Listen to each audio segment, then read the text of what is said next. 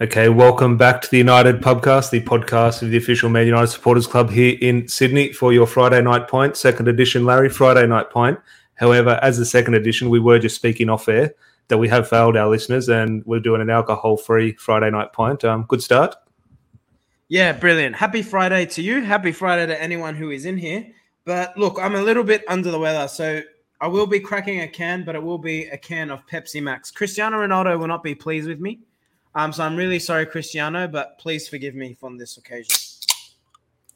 Good to look after your health. Yeah, health-wise, I just got a text from my school where I do work in terms of tomorrow morning I have to give all the coaches sort of the rapid antigen tests. So definitely in the mood to be looking after my health because the last thing I want to do is get to work on a Saturday morning and then get COVID and then have to be going back home. So fingers crossed everyone is healthy and well and enjoying their Friday night.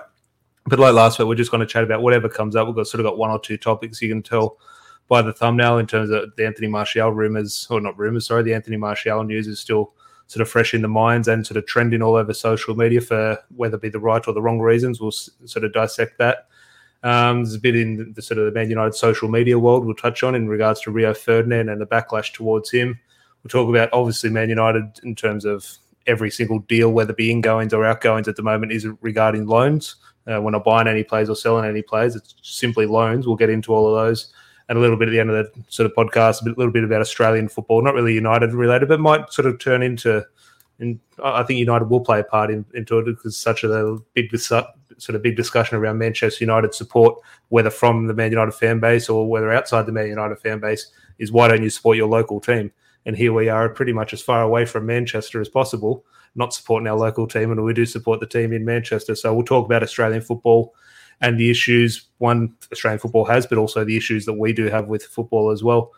I just want to start on Martial. Actually, Matt here in the chat. Good to see you, mate. Evening from a beautiful 1 Mile Beach. I hope you are keeping well and sunning yourself. But Larry, Anthony Martial, weird one because I just want your thoughts on your current thoughts on Martial because 6 months ago, absolutely loved the guy. Then he comes out and potentially refuses to play for Manchester United. You hate the guy.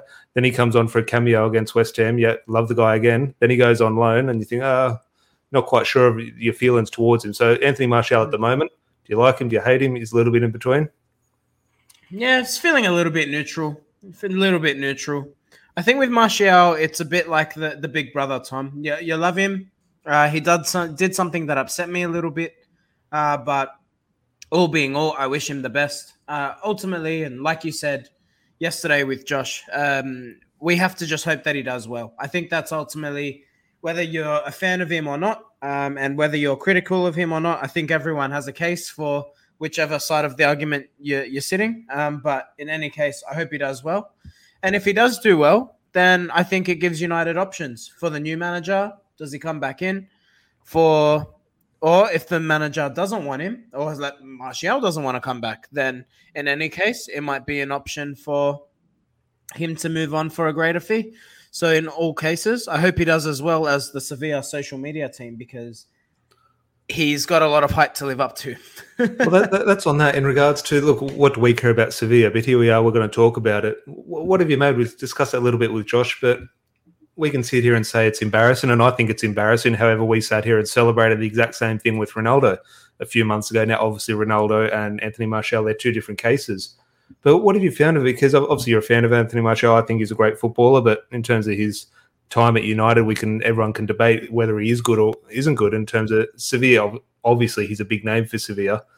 But this is over the top. As I said, now it's very likely he won't return to Manchester United. He does want to leave. Whether his future in 6 months' time is at Sevilla or in Italy, time will tell.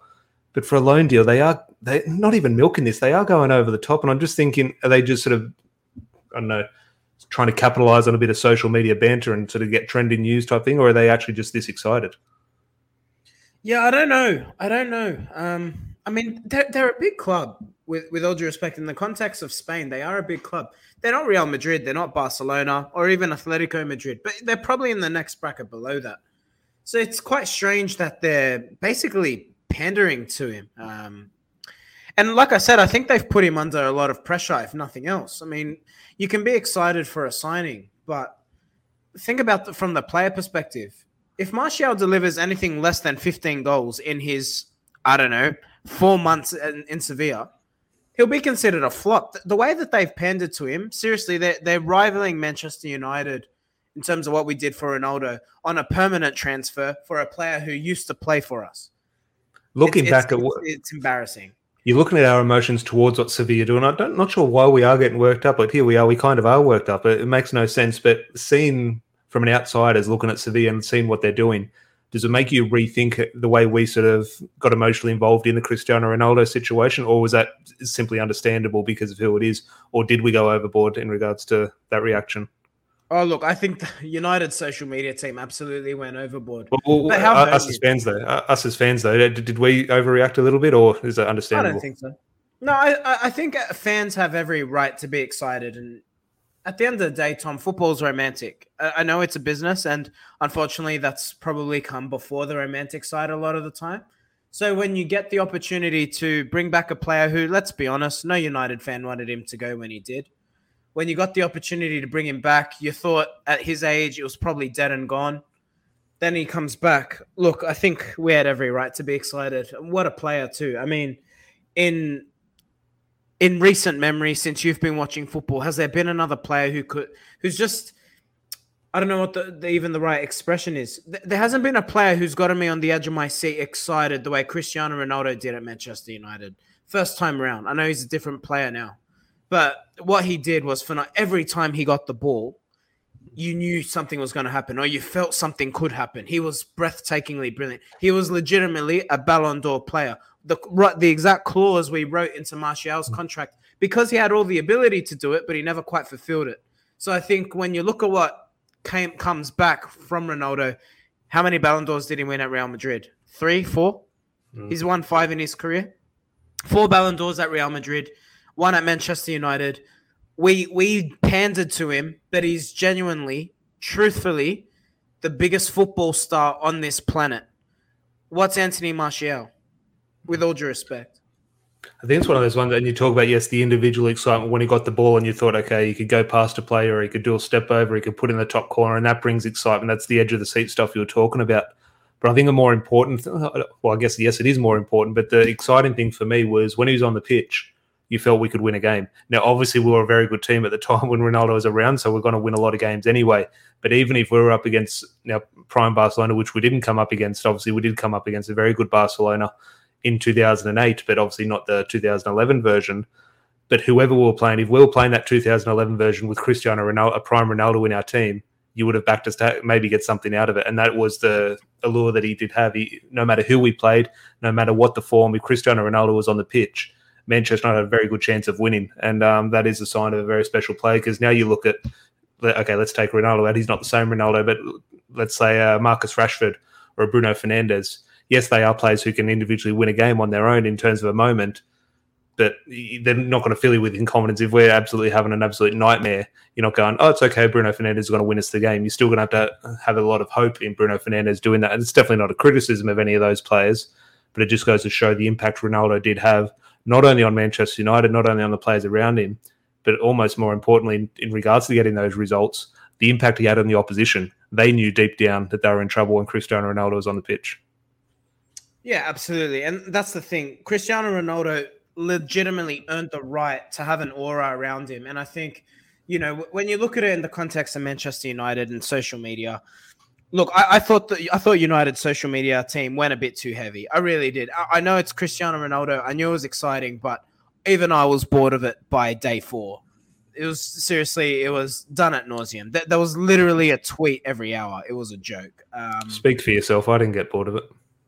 Yeah, well, you're a simple man with simple pleasures, Tom. But the Martial one's strange, isn't it? I mean, firstly, it's a loan. So there's that element that's embarrassing. Then secondly, they get original Ronaldo to do a video for him, telling him how big a club Sevilla is.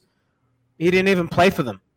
Like, it's just strange all round. Like, you speak about, we'll move on, just because you mentioned the word loan, and it's going to pop up, and it's going to pop up later on in the discussion. But a bit of news, I think it's been swept under the carpet. Amad Diallo has gone on loan to Rangers for the rest of the season. I think United covering all the, which is fine. I'm sure he's on, I was going to say a pittance. I'm not sure he's on, maybe, I don't know, what's Amad on, probably 15, 20 grand a year type thing, or 15 or 20 grand a week type thing. So he's not on big money. So no issue with United covering the wages. But I'm just thinking this one has swept under the carpet, but I do like it. And now I might have maybe preferred a Premier League loan or even a Championship loan.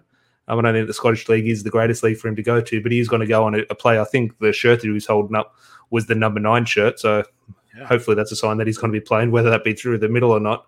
Well, to be fair, he has played through the middle the couple of times he has played for United. He has played in almost that sort of false 9 role, so it'll be interesting to see where I was going to say where Steven Gerrard deploys him. Obviously, Gerrard's not at Rangers anymore, but it'll be interesting where Rangers do deploy him. But it's a weird one because we're all talking about Donny van der Beek, Jesse Lingard, Anthony Martial. Almost the most important loan when you are looking towards our future is Ahmad. Yeah, for sure. Tom in the comments, Lone FC. Look, I don't think it's the last one either. We'll definitely talk about that. But look, for Ahmad, I take your point on going to a Premier League side, Tom. I think it's difficult for him. And the reason I say that, as technically brilliant as he is, he's very slight. I mean, I think Mason Greenwood lacks physicality, if I'm being honest. I think he has made effort to fill out, but I still think Mason's got a way to go before he's a regular centre-forward for Manchester United in terms of his stature. And if you look at Ahmad in comparison to Mason Greenwood, Greenwood looks like the Hulk. So a lot of work to do on the size front for Amad Diallo. And that's probably the only concern I have for him. I know Paul Scholes was small, but Paul Scholes played in the centre of midfield. He could get away with his lack of physicality. He was also the best passer of the football I think I've seen. So there is that too. So I think Ahmad, as brilliant as he is, I've got high hopes for him, but he's got a lot of obstacles to overcome to be a regular for Manchester United, I think. In saying that, I hope he kills it, of course. Oh yeah, definitely. Look, I'm not a watcher of the Scottish League, but if the Rangers and Celtic, they often do have some early kickoffs. So if I do see Rangers on the telly ahead of a United game one Saturday night, I'll definitely be tuned in. If he starts, obviously, I'm not going to watch if he's sitting on the bench, but fingers crossed he does do well and comes back to United, and whoever the new manager is does like him, because obviously very highly rated amongst Europe, and he obviously has looked good. There are sort of concerns with Ahmad, but in terms of ability, he does look like he has it. So it'll be interesting to see how he does develop. But talking about loans, I've spoken about Donny van der Beek and Jesse Lingard enough. Anthony Martial, put that to the side. That is completely done. Just going to brought it up with Josh the other day in regards to some of the loan deals. United's best ever loan. I think there's one clear answer. So let us know in the live chat, or if you're watching on delay, let us know in the comments. But let us know in the live chat if you are with us now. Who was United's greatest ever loan? Larry, I think there's one clear answer, which I'm sure you'll probably say the right answer, because I think we've spoken about the last couple of days. But is there any anything you want to discuss in regards to Man United's greatest ever loans, whether that be sort of the signings coming in on loan or the signings going out on loan, and how they did benefit United in the future? Yeah, well, I want those in the comments to give us your thoughts. Who do you think's been United's greatest loanee? So come on loan to Manchester United, not the other way around. Yeah, it's an interesting one. I can definitely tell you who didn't work out. Can we definitely? Falcao has to be the biggest disappointment. Falcao, the excitement though, I would almost rival that excitement when Falcao arrived. Okay, there was excitement when Ronaldo arrived, but I'm telling you, there's a bit. Maybe Falcao was even greater than that. When he arrived, we thought. I remember watching. You go on YouTube and you watch highlights of goals when you sign a striker. Natural. I remember watching a video and it was 8-minute compilation of his goals for Atletico Madrid. And usually when you see an 8-minute compilation of goals, you're just going to get all range of goals. You're going to get tap-ins, penalties. These were 8 minutes of bombs. These are 8 minutes of 40-yard strikes into the top corner, of bicycles, of everything. And it was 8 minutes of just unbelievable footage. And you thought you were getting the world's best striker. And he pretty much was the world's best striker before his knee injury. And he's one of those players you look back and think what could have been, because the excitement around that signing, a loan signing, albeit, obviously on the back of Louis van Gaal coming in, you thought we were back, and how wrong were we? What do you think it was with Falcao? Was it simply down to he was building himself back up after the ACL tear, or do you think United maybe didn't play to him? Like he was a player who, despite being 5'10", loved scoring a header. I think it was the injury side at the time. I think it was definitely injury. I had an ACL injury, so coming back, I sort of look. I'm not to accuse Radamel Falcao of sort of this. I don't know. Only he knows what his body felt and what was going through his mind. But he very much looked, in my opinion, to someone who was a little bit hesitant and knew there was something wrong with his knee, and he wasn't quite that explosive. He was always in the back of his mind, really not exerting himself, and not exerting himself as in not putting the effort in, but just something was holding him back. And I remember he was one of those players that you always just slip over. him and Park Ji-sung and Danny Welbeck, the ball goes near them. They weren't falling over. They're literally just slipping over. I remember there was a thing when Diego Forlan came in, he wore a different pair of boots compared to all the other players. All the players wore the metal studs when Diego Forlan arrived at the club. Diego Forlan stayed with the molded studs. And Diego Forlan could spend 2 minutes on the pitch without slipping over. Obviously, when he changed to the metal studs, he started scoring goals. But all the players were shocked by that. And I think Radamel Falcao, look, I'm sure he had metal studs, but it was one of those ones where I think in the back of his mind, he was just never over that knee injury. I don't know where he went after United. Did he go back to Spain? Of course he did. And didn't do any better at Chelsea type thing. So I don't know where he went after that. So I think he's just one of those players who just didn't recover from an ACL injury. And some players don't, as a lot of players do in terms of, you just have to look at the past. I remember Roy Keane came back a hell of a player after the knee injury. A lot of players do it. Virgil van Dijk's doing it at the moment. But one of those ones, in my opinion, it was just down to the injury. Sports science has come a long way, though, hasn't it? Even when was that? 2014. I want to say the way they rehab ACL injuries has come on. I think if he did that same injury now, Falcao, I dare say he comes back a little bit better. Oh yeah, definitely. Look, and it's a mental thing. I remember when I did it, it was a cliche everyone spoke about. Oh, look, it's a physical battle, but you'll get through that. The main thing is mental, and you thought, oh yeah, okay, yeah, just reading that out of a textbook, very cliche. He could have done with Ralph Rangnick's sports psychologist now, couldn't he? Yeah, definitely. Well, apparently United's first psychologist since the 80s or something, which is crazy to think about. But okay, Radamel Falcao obviously goes in the column of loan signings that didn't work out.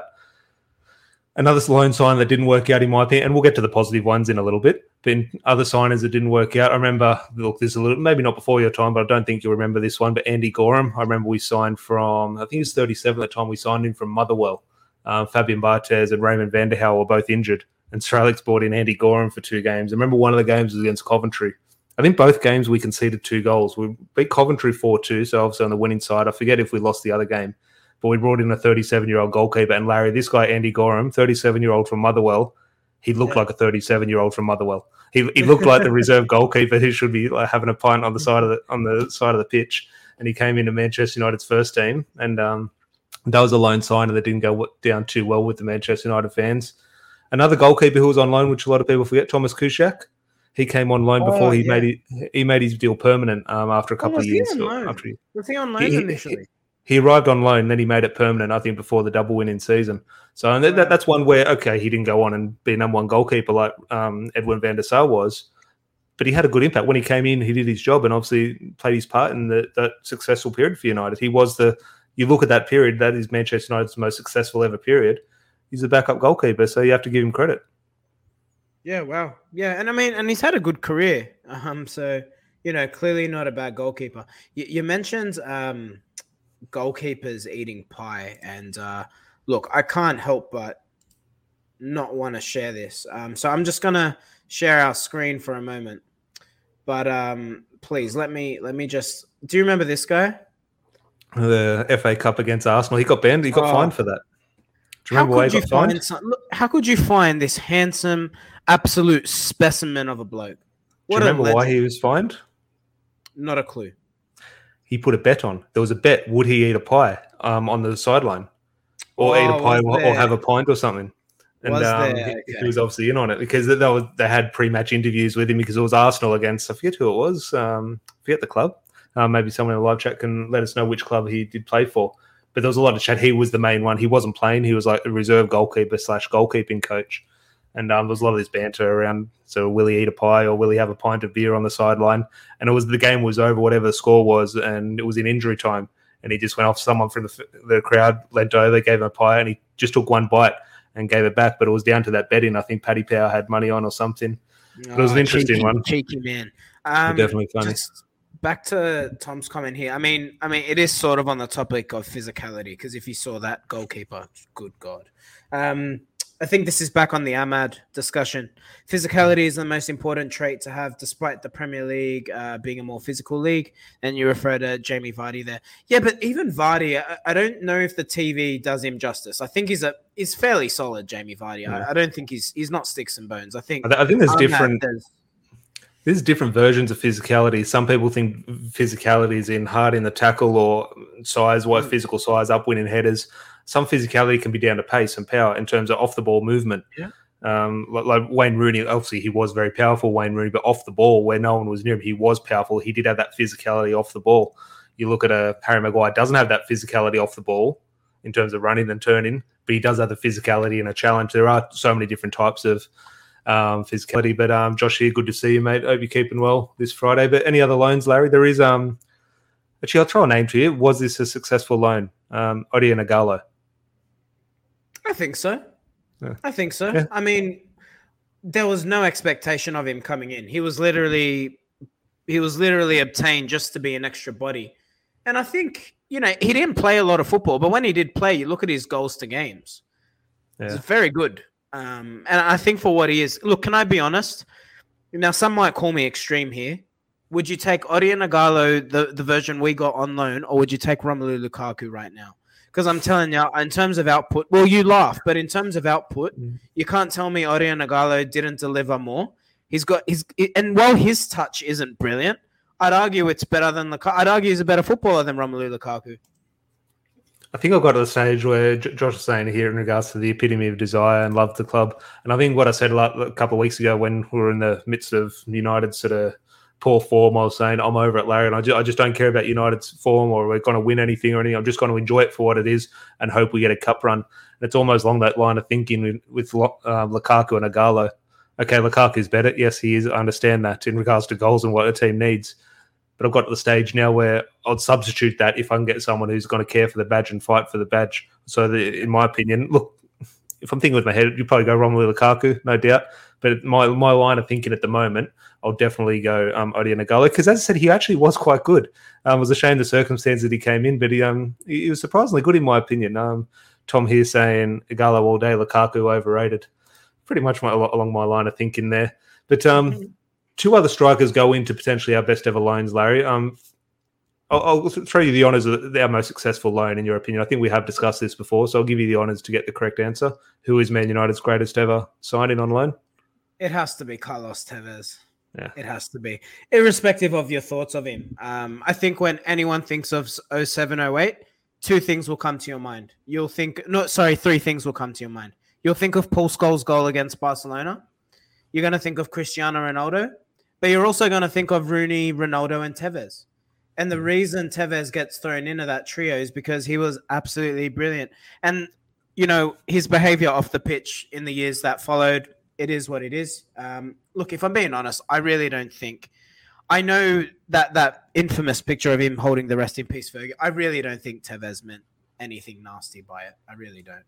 But anyway, before we dwell on that, Tevez was absolutely awesome for United. And let's not forget, United did want to make him permanent at the end of the day. Like, he was Tevez wanted to make it permanent. That was the thing. Yeah. Ferguson was the one who was a little bit hesitant. And the more information that comes out, it almost paints Fergie in a bad picture. And Carlos Tevez was almost painted the good guy now. So how do you look back now in terms of the treatment we had towards Carlos Tevez when he did leave, obviously, to Manchester City? Obviously, the banner, one or two words said in the media. How do you look back now, like the best part of over a decade later, when we do have more information that has come to light? Are you almost... Because we put him in that worst potential category. We put him there with Paul Ince. We put him there with Di Maria and Sanchez. Are we right to do that? In terms of, for me, I don't like to say it publicly. Here I am on YouTube saying it publicly. I've kind of softened Carlos Tevez at the moment. I still don't have him in the highest regard, but maybe that hatred isn't quite there. I look back and can just enjoy the good moments he did give us because the more information that does come to light, he did want to stay.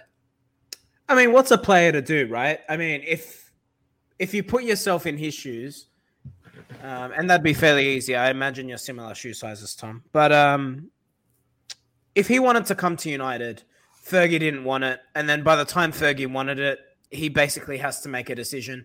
What's he going to do? He got offered good money to go to a big club that had big ambitions. He was going to play in the Champions League. He was going to be first choice. You can't really have hard feelings. I think if you're in his shoes, you'd probably do the same thing, to be honest. So... good player too. Like we talk about, Josh mentioned earlier with Ighalo, epitome of desire. Man, Tevez was a freaking pitbull on the pitch. He was so, like, as a fan, he's so easy to get behind. Him and Rooney just. I think if anyone looks at Cavani now, and if anyone who didn't witness Carlos Tevez at United, and you're sort of watching Manchester United now, and you do like what Edison Cavani is bringing. Think of what Cavani's prime performance for United. Think Edison Cavani puts in the perfect Cavani performance at the moment for Old Trafford.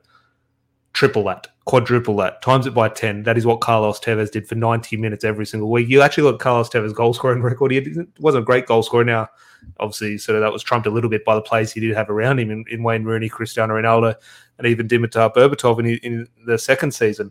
But Carlos Tevez, unbelievable. You look. We talk about work rate and players sort of having a sprint in them here or there. He was just, I don't know what the word is. He was like the Energizer Bunny for 90 minutes. He was just non-stop. He was truly unbelievable. And he's obviously that photo that popped up about a couple of months ago in the blue shirt, in that famous blue kit. He still has that shirt with him. So obviously he still has the blow to moving from City or to City from United has softened for him as well. I still think he obviously has a lot of friends at the club. Obviously, we were best friends with Carlos Tevez, with Patrice Evra and Park Ji-sung. So I think Tevez still has a bit of. Isn't that an odd trio? What an odd trio that is. They've spoken about how that communication worked. They all speak 3 different languages, but I think Patrice Evra was the one who sort of was the middleman and was able to translate a little bit. But the only other loan signing I can think of, Larry, he doesn't go in the Carlos Tevez category for me, but just as important in terms of short term, Henrik Larsson on loan in the 06-07 season. Obviously, an important goal in the FA Cup, which we obviously didn't go on to win the FA Cup, but an important goal against Villa. But came in and just sort of made a little bit of a difference because that was that season would been 3 years without winning a league title. We just needed something to get over the line. And Henrik Larsson, obviously we had Ronaldo and Rooney coming into their prime, but we just needed that experienced head, just someone to help everyone along and get over the line. And Henrik Larsson helped us do that. Yeah, he did. The thing with Larsson too, he was at the end of his career as well. So I think, obviously social media wasn't around back then, but you could imagine if that signing was announced, that the reaction online would have been like, there'd be criticism left, right, and center. So it's kind of like signing a Ronaldo or Cavani. I pretend we got one of those on loan, which Cavani's kind of like a loan. Yeah, it is. But, I think those two players particularly, like I said earlier, I think sports science has come a long way. Nutrition, the level of information that these players get now. I just don't think the information was as accessible back then. Or even if it wasn't probably put under the lights the way they are now. So, the fact he came in at the age he did. How old was he? I want to say he was definitely in his 30s. Oh, yeah, it would have been 34, 35, probably, maybe even later. Maybe someone does know in the live chat or in the comments. Yeah. Please do let us know. Well into his 30s. You just mentioned social media there. And as we said at the start of the podcast, Friday Night Pint, so something a little bit different. We'll just have a bit of a casual chat. You've been going 27 minutes just talking about one or two sort of United-related news, but I was also looking back sort of United's history in regards to loan deals. But in regards to here we are on YouTube, Larry, you mentioned social media. And there is a bit of a storm brewing amongst Manchester United fans on social media, and something I thought would be worth discussing. And please get your thoughts in the live chat or in the comments below, because this one is big in terms of Rio Ferdinand. Obviously has a very famous YouTube channel, I'm sure, which is a good channel. I'm definitely not knocking it. I do tune in and watch some of his stuff. And I do love Rio Ferdinand. I've been fortunate enough to meet him on a few occasions and has always been a lovely guy. I absolutely love Rio Ferdinand to death. He's made a bad decision here, in my opinion, in regards to Manchester United fans. He's let I'm blocked by the guy, so I don't actually see too many of his tweets now, thank God. But I don't know how to pronounce his name, Saeed, the Teletubby we always look at on Twitter and YouTube. He's let him on his channel. Now, thank God Rio wasn't in the room. But in terms of that is one of the terms that is being thrown around Man United and social media at the moment, read the room. We talk about the Glazers not being able to read the room, or Man United's PR team not reading the room. Rio Ferdinand hasn't read the Manchester United room by allowing this guy on his YouTube channel, someone who is sort of some of the stuff he said about Ole Gunnar Solskjaer, some of the stuff he said about Scott McTominay, borderline racism. This is a bad move by Rio Ferdinand, and I think he's right to be called out. Tried to organise a failed protest to get the manager sacked.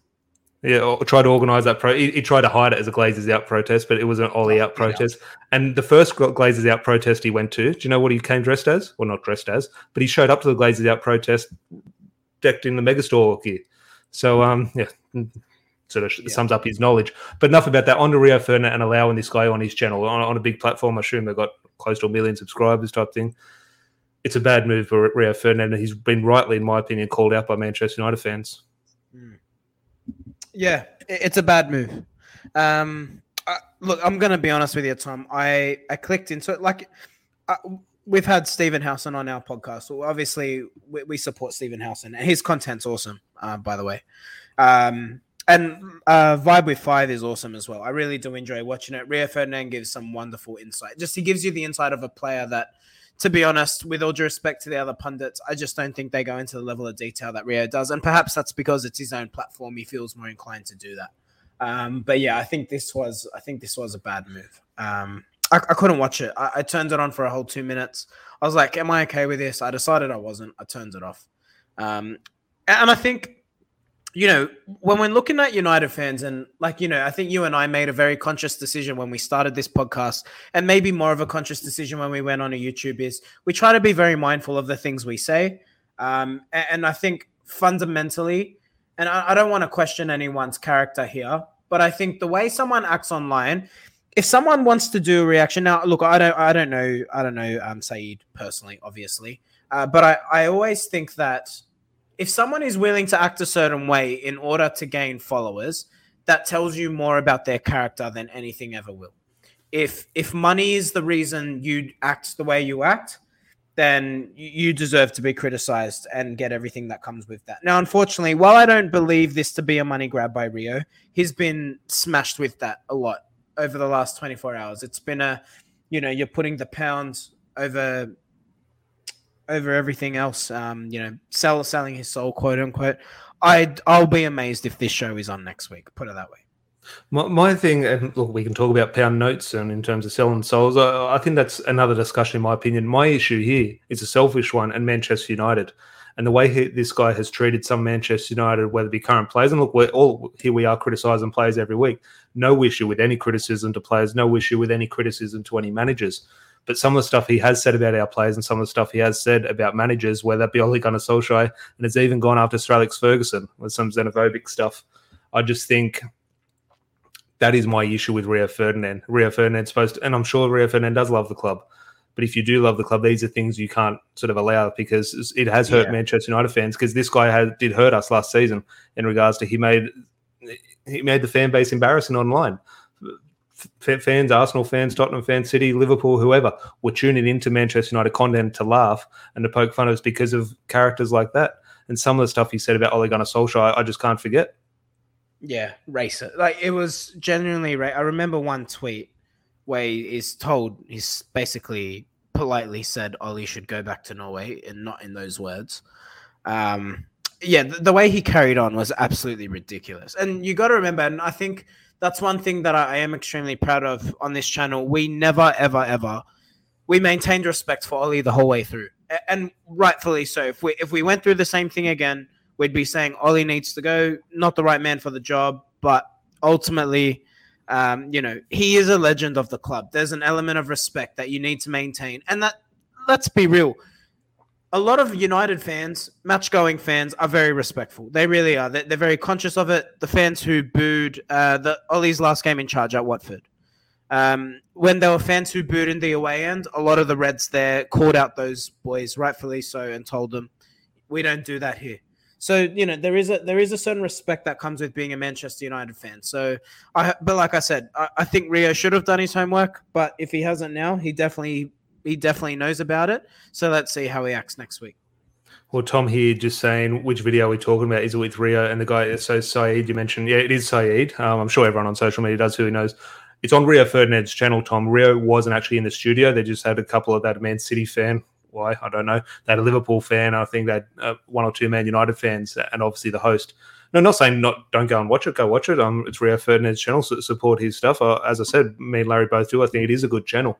And obviously Saeed's allowed to go there on and share his opinion like anyone else. But as a Manchester United fan in Rio Ferdinand, obviously he's got Stephen Howson there who's had run-ins with Saeed. I think he should have been sort of notified, because maybe Rio Ferdinand doesn't know who this guy is, but he needs to be pointed out, and Man United fans are doing that. So hopefully Howson does have a word to him. But on Ole Gunnar Solskjaer, you do mention there, Larry, Josh brought it up, how good was the pick with Ole at the United Ladies? Obviously Ole Gunnar Solskjaer's daughter plays for the Man United under-21s women's team, but he was there with a photo with one of the other players. Solskjaer looks better after not being in the job for a couple of weeks, doesn't he? Looks like he's got younger. Yeah, he honestly, his skin looks relaxed. He's throwing a Peter Pan, and reducing his age. Man, it just shows it is such a big job. It really is. It really is. I cannot imagine the pressure of being a Manchester United manager. Everything you say is scrutinized. I think, whatever you think of Ralf Rangnick, I was thinking about this today actually while I was procrastinating, and the fact that he's like a no bullshit traditional German, I think really does serve him well. I don't think Rangnick goes to bed thinking about, oh, should I have said this? Should I have said that?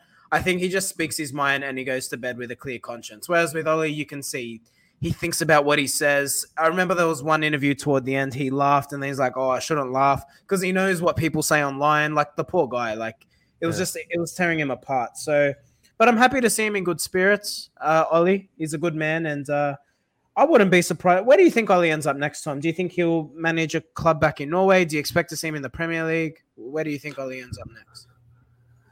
Yeah, never really thought about that. His name sort of, in a little bit of banter, was thrown with the Everton job. That was never going to happen. That was as a Twitter rumor sort of that went viral. I think some Premier League clubs would want to sort of take a punt on this. Saw years ago, obviously Cardiff took the punt on him type thing. I think clubs would want to take the punt on him in terms of trying to get that bounce. You do look what he did at United when he first came in. I just think from a PR point of view, I don't think any club would touch him. It's just not worth their trouble, unless it's a club like Watford or something. Who, obviously, Roy Hodgson will be sacked in a couple of weeks' time, with only a few weeks left in the season. Maybe bring Solskjaer in then. But I don't think any clubs are going to touch Solskjaer. In regards to the Premier League, maybe in the Championship, if Solskjaer does want to return to that, he will. But I remember that one thing just before we move on. That was the one thing that really did sort of break me. Was one of his last interviews? It might have been the last one. I forget. But in the last interview, he was talking, and it was a throwaway line, and he just sort of cracked a little bit of a smile. I just laughed, and then he tried to rein it back in. I said, "Oh no, I shouldn't laugh at that." And it was just laugh. If something's funny or a smile comes to your mind, you should be able to do that. And then he was thinking that Man United fans, or supposed Man United fans, weren't allowing the manager to smile, weren't allowing him to have a smile on his face when he goes to work. Yeah. Tom here, Ollie's problem was his stubbornness. Well, it's a different debate. We both sat here and agreed Solskjaer needed to go. There was no issue with Solskjaer being sacked. That's another discussion.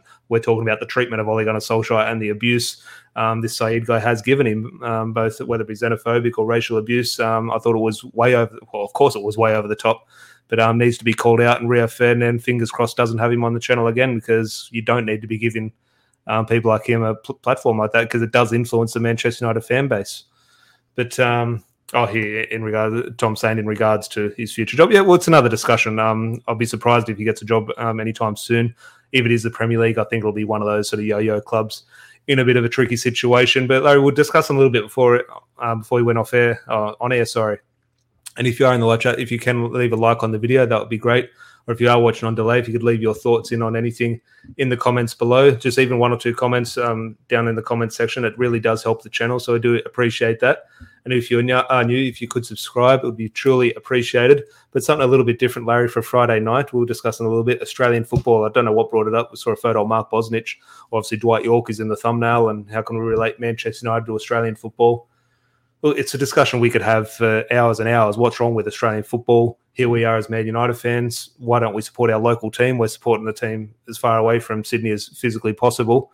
I'm just thinking, I've been called out from Man United fans in Manchester saying why I don't support Sydney FC or Western Sydney, whatever they're called. I don't support. I find it very hard to get behind Australian football, and I feel bad. In my opinion, I feel bad that I don't support Australian football, but I just can't get around to it. And there are many issues. We'll sort of get into them as we go. But just your thoughts on Australian football. Obviously, the Socceroos did play last night. I assume they won. I did see one goal, but how did they go, the Socceroos? I couldn't tell you. I don't watch it. They were playing Vietnam. I saw the Matildas. They smashed a team the other week. But in regards to Socceroos, I did see them play. Obviously, one of my mates does play for the Socceroos still, so I am keen to see him play. Aaron Moy used to play with, so we'll get into it. Obviously, Aaron Moy, in terms of he's one of the best footballers I have played with. Unbelievable footballer. When I did start playing with him, you look at his style now, he's almost that holding midfielder and right-footed. When I used to play with him at the start of his career, he was a left-footed winger. Obviously a very different player, shows how versatile he is and how he did develop his game. But I do look at that, an unbelievable player, Josh saying here, that they beat Vietnam 4-0. What have you made of the Socceroos? By the way. what have you made of the Socceroos in regards to, does their performances or the narrative around the Socceroos, does that impact your thinking of Australian football, or are you looking at Australian football as in the A-League? Just your thoughts on, because the question is what's wrong with Australian football. That's a big question, obviously. But just massive, to get the ball rolling. What is the problem? Oh God, how long do we have? Many things. I think for an everyday fan, for a young kid growing up, I think club football is your bread and butter. I think when you're a young kid, you don't fall in love with your national team. I think that comes with club football. You learn your heroes will be the club you support. And then when you find out they play for Australia, you start watching your country. And I think that's how it generally flows. I think that's where I'd start. I'd say club football in Australia. Now, there are many issues. So if I don't know if many people know this, and I'm not sure what Tom, you'd actually be good because you played for Sheffield United under 18s. Am I right in saying that? Trained there. Yeah.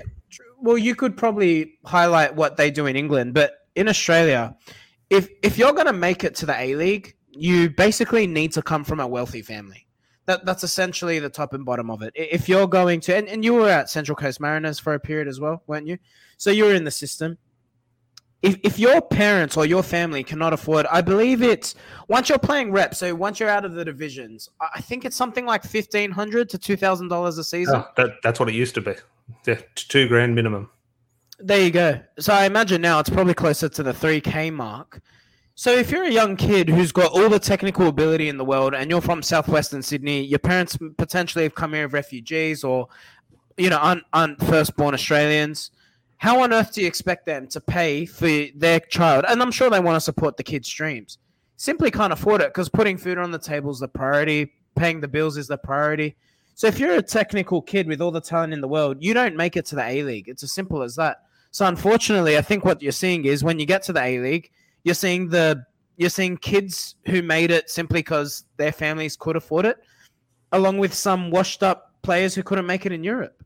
Well, it's those two hurdles. There's two really big hurdles, in my opinion, and there are so many other issues. But in regards to play development and sort of getting through the A-League, whether it be the old NSL or now the A-League, and then making that step to Europe, those are the two hurdles. One, the cost in terms of allowing your kid to play at the high level, and sort of what we mean by the high level is gaining access to that professional development in regards to getting the proper training, etc. Okay, you can develop playing Sunday league stuff, but if someone's developing on a proper pitch with proper boots, proper coaches, they're going to be fast-tracked a little bit more. But also in regards to the main other hurdle at that age, whether it be under 10s to under 18s, is the desire in Australia for results at a young age. And sort of those players who can get results at a young age are the big players, are the physical players, are the quick players. I remember I used to go down, Robbie Cruz was my age, obviously still is my age, but Robbie Cruz was the one in our age group who was tipped at 12 years old. He was going to be the Socceroo from our age group. Everyone knew around Australia, Robbie Cruz is going to be the player who goes into the Socceroos. How they knew that at 12 years old, who knows? But we used to go down to the AIS every year for pre-season. Robbie Cruz was down there. He was down there for years. Good player. No issue, though. No, he wasn't better than anyone. The reason why he was better, he was 10 times quicker than everyone. So you can imagine a game in under 12s, under 14s, under 16s. You can imagine what a goal looks like at sort of state league level. It's kick it over the top, and whoever's a fast striker will score a goal. And Robbie Cruz was just lightning quick. Now, he obviously went on to develop into a good footballer. He went to play, he's played A-League, played Socceroos, I think he played over in Germany. He might have been in the Bundesliga. So he developed into a very good player. I think people still maybe criticise him, but at the end of the day, he's a professional footballer. He developed well, but he was given that opportunity to develop because of his physical attributes. So he was able to go to the AIS and develop because he was quicker than everyone else. Not that he was better than everyone else. And that goes to the same thing with, okay, someone not able to pay $2,000. Well, I can get into that team because my father has $2,000. I can go play for that team. Where the better kid out in Western Sydney doesn't have that $2,000. So he has to go and develop in his Sunday league team, where one of the richer kids can go and develop in that sort of more professional environment. And they are the two main hurdles. Because I look at that, I just mentioned Robbie Cruz. I mentioned the 2014 World Cup squad. That got to a lot of me and my friends who were still playing at the time, because we did look at that. And it was a 23-man squad. And I think we went back through it, and there was at least 10 or 12 players that I played either with or against in that 2014 World Cup squad. And there were only one or two players that were on a different level. Obviously, Aaron Moy was on a different level. Matty Mackay, I thought, was on a different level when he played against us. But other players like that, I remember Adam Taggart started a game, and Adam Taggart sort of trained and played with us a few times. Quick, but one of the worst players in the team. But he got into that system because of his physical attributes at a young age, and he sort of got in there, and he was just quicker than everyone else, and he obviously developed into a good footballer, and fair play to him. That's why he goes into the Socceroos. But there was 10 times better players than him, just weren't afforded that opportunity because they weren't able to provide results at 14, at 15, at 16 years old. And that really sort of was a bugbear. I remember in that 2014 World Cup, I was so angry with that team and the personnel I was seeing representing Australia. When Juan Mata scored against the Socceroos, made it 3-0 for Spain. I was disappointed Australia lost, but I was kind of happy that a Man United player scored. So I think that is why little things like that do sort of, it's not stem my hatred, I don't hate Australian football, but sort of proves why I can't get behind it. Yeah, I'd agree with a lot of that. I'd put it to you this way. If Marcus Rashford grew up in Australia, he wouldn't be a professional footballer. The prime example is Lionel Messi. Well, would he probably? Yeah. Now he's a special case because he is that good. But I've seen players, obviously not at his level, but I've seen tricky little players, especially little left-footed players who sort of just play off the striker. Unbelievable, 10 times quality compared to what you see in the A-League, but just weren't afforded the opportunity. They weren't able to provide results at 15, 16 years age, and they just never went into the system. And there would have been a fear Lionel Messi probably wouldn't have made it, or definitely wouldn't have developed into the player that he did. If he did play in the A-League, or if he did come through the Australian system, I should say. Yeah, it's criminal. Look, in terms of club football, that stems from what we're talking about, doesn't it? I mean, if you watch the quality of the A-League, with all due respect, all the players out there, it's poor. It's difficult to watch. In terms of TV, so for anyone who's not in Australia, in the comments, so they're obviously on Fox Sports, pretty big channel, pretty big provider of sport. Rugby League and AFL, which are the two predominant sports here, are both on Fox Sports. Pardon me. And even they gave up on the A-League. So now I think they're on Paramount, which is a streaming service. No one has Paramount. It's basically a backup to Channel 10, which is on free-to-air. So even the free-to-air service in this country doesn't want the A-League on their prime. They take one game. I think they take the Saturday night game. That they put that on the free-to-air, but yeah, it's one game a week. Yeah, so it's hard to access. You're not going to be paying your $10 a month just to watch an A-League game. Do you feel we as fans, like when Sydney FC started, and it was a little bit before I got into senior football and tried to make it, it was a little bit before that. So when Sydney FC started, I was young, still in school, said I'll try and get behind this, and I bought a Sydney FC membership. It was probably off the back of Dwight York arriving at the club's obviously in the thumbnail, and I did want to get behind it. I thought, here's a team. I'll still support Man United, but here's a team I can actually physically go to. I lasted 2 or 3 games, and when Sydney FC scored or when the other team scored, my reaction was, okay. And then I know some people who watch our league and they fall in love with their clubs and absolutely love it, and fair play. But my love for Manchester United, for me, just made that an impossibility. I just couldn't. I tried. I remember I went to watch. I almost did the opposite. I went to try and get behind Western Sydney Wanderers when they started, and Alessandro Del Piero played for Sydney FC. And Del Piero did a really good bit of skill and went past 1 or 2 Wanderers players. And I got up and said, oh, what a bit of skill that was. And I'm just thinking, well, hang on. If that was Steven Gerrard for Liverpool against Manchester United, I couldn't clap Steven Gerrard doing a nice bit of skill going past 2 Man United players just because of my hatred, the emotion, the passion I would have invested in that game. But here I am, 2 supposed rivals in Sydney FC and Western Sydney Wanderers. I was just as excited to see the other team, which I supposedly had a rivalry with.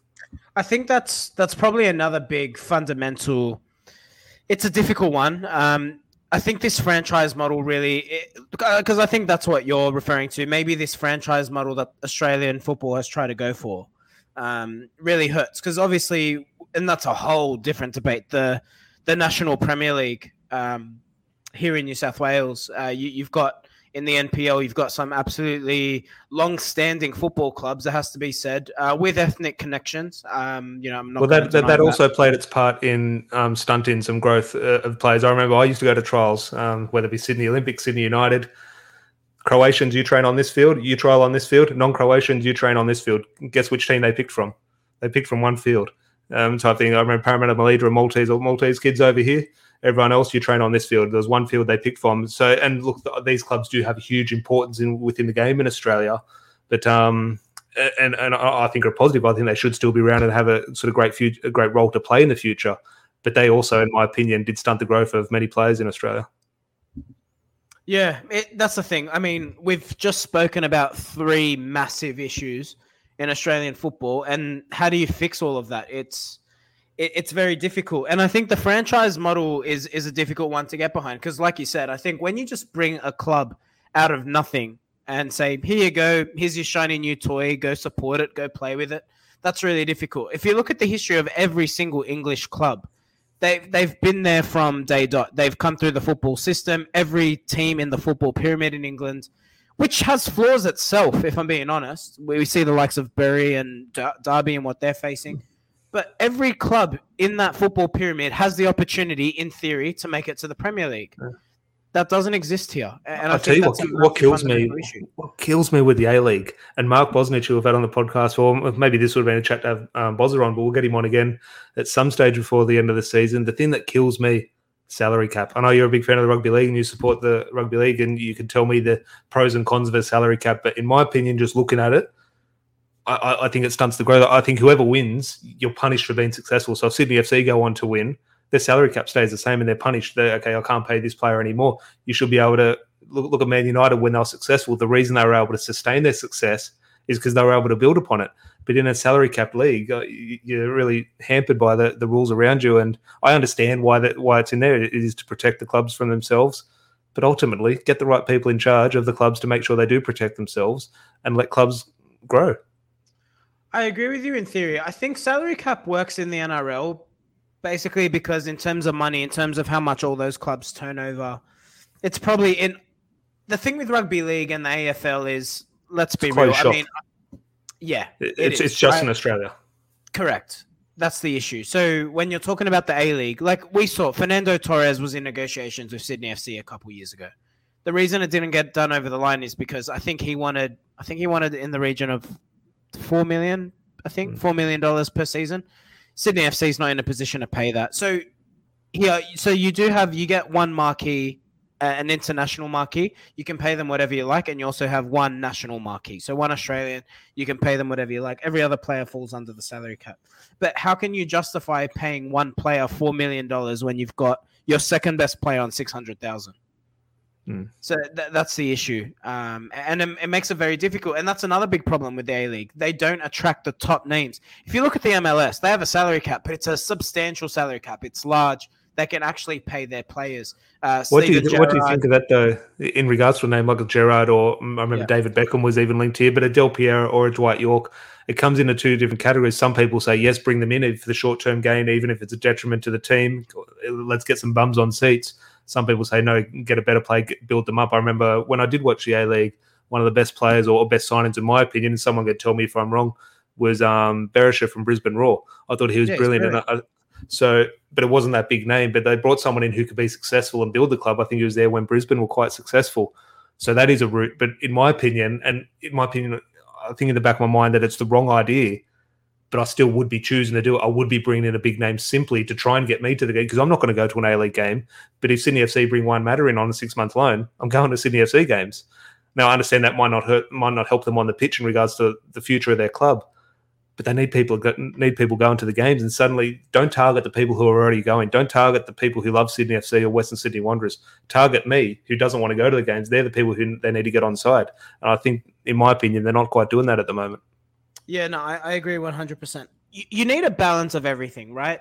I think ultimately the issues with Australian football is the grassroots. If that improves, everything else will kind of work itself out. But I think it won't improve with $2,000 registration fee. Well, no, it won't, and that's what I'm saying. So like that needs to be fundamentally changed. But you have to attract big name players. If you look at the MLS, they got Zlatan Ibrahimovic, Wayne Rooney. Those stadiums were filling up more or less every single home game. So you need to find a way to attract those big name players. Because ultimately, whether you like it or not, the Premier League is it's the most popular league in the world. In any sporting competition in the world. It's the most popular. So if you can attract players who stamped or made a major part of their career in that league, it'd be massive. The peak of the A-League was Del Piero.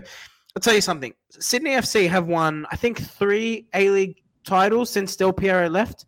They haven't achieved higher average crowds since he was here. And when Del Piero played for Sydney FC, they didn't make the finals. So it just goes to show people will turn up and watch a brilliant player, even if that team's losing, rather than watch success here. That's how bad it is, because we're starved of quality footballers here, unfortunately. That's the thing. I went to watch Del Piero. I don't know the last time I did go to an A-League game. I have watched a few games over the last couple of years on the telly. When it has been on, I've been too busy. I try and get behind it. But that is the thing. Like, I understand issues, and there are many complexities with bringing these big names. But people are going, okay, an A-League fan, a fan of Central Coast, a fan of Newcastle, they're going to go anyway. Okay, you don't need to attract those 2,000 people at Central Coast anymore. You need to attract the other 10,000 people to get a decent average crowd, and I don't think they're doing that. And unfortunately, the way to attract them, rightly or wrongly, is big names. And you do have to spend money, unfortunately, but you do have to cave to my thirst for quality in regards to, I can go, as I said in the discussion, in regards to the far better players growing up than went into this system and developed into professional footballers. You go to an NPL game, whether that be Sydney United versus Olympic or Blacktown or Marconi, there are better technically gifted players in that level than the A-League. The reason the A-League players are ultimately better is it's their full-time job. They're training Monday to Friday, so they're a lot sharper, a lot physical, they've got more time to develop their skills. But the ability, like sometimes the players who played against far better but just weren't afforded that opportunity. But I can go and watch them for $5 or $10 or even free at some grounds, but I'm having to go and pay $35 to watch the same thing at a big stadium. Well, Tom, if you want to become CEO of Australian football, funnily enough, I have a strong connection. So Shane O'Rourke, he's the chairman of the FFA. I actually worked with his daughter. So I don't know why I haven't bothered to, chat to him about all of this, but I'm sure they are aware of all of it. Look, these are issues that were there well before the current board or the current FFA committee was formed. So taking it back to Manchester United, and we have tried to get him on the podcast, failed at the moment, but we will try again a little bit later. But speaking of Manchester United and Socceroos and tying it all into one, the 5 minutes that I did see last night of the Socceroos, do you know who was on the bench for the Socceroos? Or the manager, who was the manager? No idea. Rennie Mullenstein. He's obviously the assistant manager, but I think Graham Arnold has COVID, but Rennie Mullenstein is still in the assistant manager, and he took charge. So wow, there is a connection between Manchester United and Socceroos. Rennie Mullenstein is involved in Australian football. He has been for a while. I didn't try to get him on the podcast the other year. He said he'd get back to us, and unfortunately never did get back to us. But now that he is, obviously, I assume in Australia, obviously he was in Melbourne, but I assume he is living here now. Might sort of test those waters again, but I wouldn't say a fall from grace, but ultimately it is a fall from grace working with Sir Alex Ferguson and winning Champions Leagues to managing the Socceroos against Vietnam. But fair play to him. Hope he does do well. And let's see, World Cup year. Australia going to qualify for the World Cup? I assume we are. Have we qualified? In the live chat, let us know if Australia are going to the next World Cup. I almost feel bad for not knowing. I really do, but I don't care. And that's another sad thing. Like, don't you find it hard to get behind the Socceroos? I don't know. I couldn't tell you that. I don't know what games they play. I don't even know who plays for them anymore. It's the 2014 World Cup. That's what I said. I wanted Spain to beat them because Spain had a Man United player, and I was so disappointed with the squad that was representing Australia. I find it hard, and I feel bad for that. I want to support Australia. I want to be there. I want to be proud. I want to be passionate. And unfortunately, just not the case. Josh here saying, in regards to Rennie Mullenstein, his daughter does MUTV. Yeah, she's over there doing some good stuff for Man United TV. There are a few comments here. I think a few people watching a little bit delayed, so some of the comments are sort of catching up a little bit after we've had the discussion. So I won't bring them up, but do truly appreciate everyone getting their thoughts in. If you are watching the video, please do leave a like on the video. Almost an hour, Larry, so we'll start to wrap up. Any other thoughts to wrap up the Friday? I'll bring it back to United. Because I read about this earlier. I have to ask about these two things before we sign off for the evening. Hannibal. There's a lot of talk and a lot of reports coming out suggesting once he comes back from AFCON, that there's a strong desire to, I guess, embed him into the first team setup. A player who, look, again, if I say YouTube highlights, he's brilliant. I've watched enough of him in the under-23s. He's got vision. He's got a good passing range. He plays in the same position as Bruno Fernandes, so good luck to him. I have a real issue, though, if United let Lingard and Donny van de Beek go. I just don't think there's a lot of backup there should anything happen to Bruno Fernandes. Or Paul Pogba, who, let's be honest, has an injury record almost just a touch better than Phil Jones over the last 3 years. So what do you make of that? Hannibal, does he have a future at United? Well, ultimately, you hope so. You do hope these players come through and they progress and they get their chance and they take their chance. But ultimately, as I said, very rarely does it happen. And like he might have all the ability, but I just find a situation where Ralph Rangnick is in the short term. His goal is to get top 4, so he needs a result every single week. Pretty much, it's almost every single game is a cup final. Can he afford that opportunity to Hannibal to sort of blood him in over a 6-week period to get him some game time? Simply that can't happen, and rightly won't happen because we do need results. Yeah. Ultimately, if he comes in and maybe gets that start against Middlesbrough, I don't know if we'll be back against Middlesbrough, but if he can get 1 or 2 minutes, it will be good to see. I'd love to see him have a few, whether it be Hannibal or any player. I don't care who it is. Obviously, he's one that does stand out. I think a lot of it down to his haircut in terms of he does look like that. Remember Carlos Valderrama for Colombia, so he does stand out. So it will be interesting. He's a good footballer, to be fair. Oh, yeah, he obviously is good, but I think that is some of the, I wouldn't say PR around him, but it would be interesting to see if we'd be having the same discussion if he didn't have that hairstyle. There are some good players in the 23s who we don't talk about. And look, no one was talking about Anthony Elanga before he came through. Anthony Elanga got his chance and has seemingly taken it. So it will be interesting. Josh here is saying, have you dropped the stone of Woods, Tom? Yeah, I just haven't been in the bottle shop to find them. So if anyone can make a trip down for me for next Friday night pint and grab some couple of beers for me, it'd be much appreciated. All right, my last statement before we start to wrap up. Ander Herrera. Spurs were interested. He's reportedly declined because he doesn't want to play for another club in England. Seriously, United could do 1,000 worse things than get Herrera back on loan for the rest of the season. Now, then, if we were having this loan debate, could be a completely different discussion. I think we should make it happen. No arguments from me. I'll take it. I'll take it. It would be the wrong decision, but I'll take him back on a permanent deal. Why would it be the wrong decision? He's better than everything else we got. Yeah, on a permanent deal, I just think business-wise, don't do that. Don't go sort of backwards. But yes, on a loan, I'd be 100. Now it's obviously not going to happen. I'd be 100% behind. I absolutely loved Ander Herrera, and you do talk about just the facts in regards to what we have in midfield. He would walk into our midfield. Ultimately, at his time at United, he wasn't the ideal number 6. He's more of that number 8. We do need number 6, but he obviously did show that he can play in there and did do quite well. Now, I don't think that's going to happen, but it was good to see that line come out that he was in, or Tottenham were interested, but he obviously only has his heart set on United if a return to England ever did eventuate. But hopefully everyone did enjoy. Josh here saying, yeah, the biggest shit house we've had, and I love him. Yeah, I think everyone absolutely loved Ander Herrera. It was a shame how it did unfold. Imagine a midfield of Roy Keane and Ander Herrera. And Paul Scholes. Paul Scholes was, in terms of technique, awful tackler, but he loved to tackle. Yeah, no, I think that's the thing. I think that we almost did see that in terms of Roy Keane and Ander Herrera. We did see that with Roy Keane and Paul Scholes. Now, obviously, Paul Scholes is a far better footballer, but in terms of some of the attributes off the ball and the way they go about playing, there are different similarities. I'll have to go back and watch some YouTube of Ander Herrera. He did love a goal or two, and he did love spitting on City's badge. He declines that he did do it on purpose, but yeah, we all know Ander Herrera did do that on purpose. But if you would like Ander Herrera back on loan, or you did like that he did spit on Man City's badge that afternoon, that halftime incident, please do leave a like on the video. And if you are new, it would be great if you could subscribe. Larry, no football this weekend, so we'll be back probably Monday. I assume that's just before the transfer window closes. So I'm assuming there will be a little bit of news we can dissect. But all planned for a good weekend. Yeah, I can't believe there's another whole week until United play again. This week's gone forever, by the way. Yeah, got a lot longer to wait. So obviously, the next kickoff for Man United fans, or in Sydney, is a 7 a.m. kickoff on a Saturday morning, which I'll be missing because I'm working Saturday mornings, unfortunately, this term. So I'll have to stay off the internet that Saturday morning. I'm sure Larry will be pestering me with messages saying, what do you think of this? What do you think of that? But the phone will be off and I won't be watching until later in the day. But hopefully everyone does have a good weekend. Thank you for joining us. As I said, please do leave a like on the video before you leave. And if you are new, if you could hit subscribe, that would be great. And Larry, have a good weekend, mate. Yeah, you too, mate. Cheers. Cheers, mate.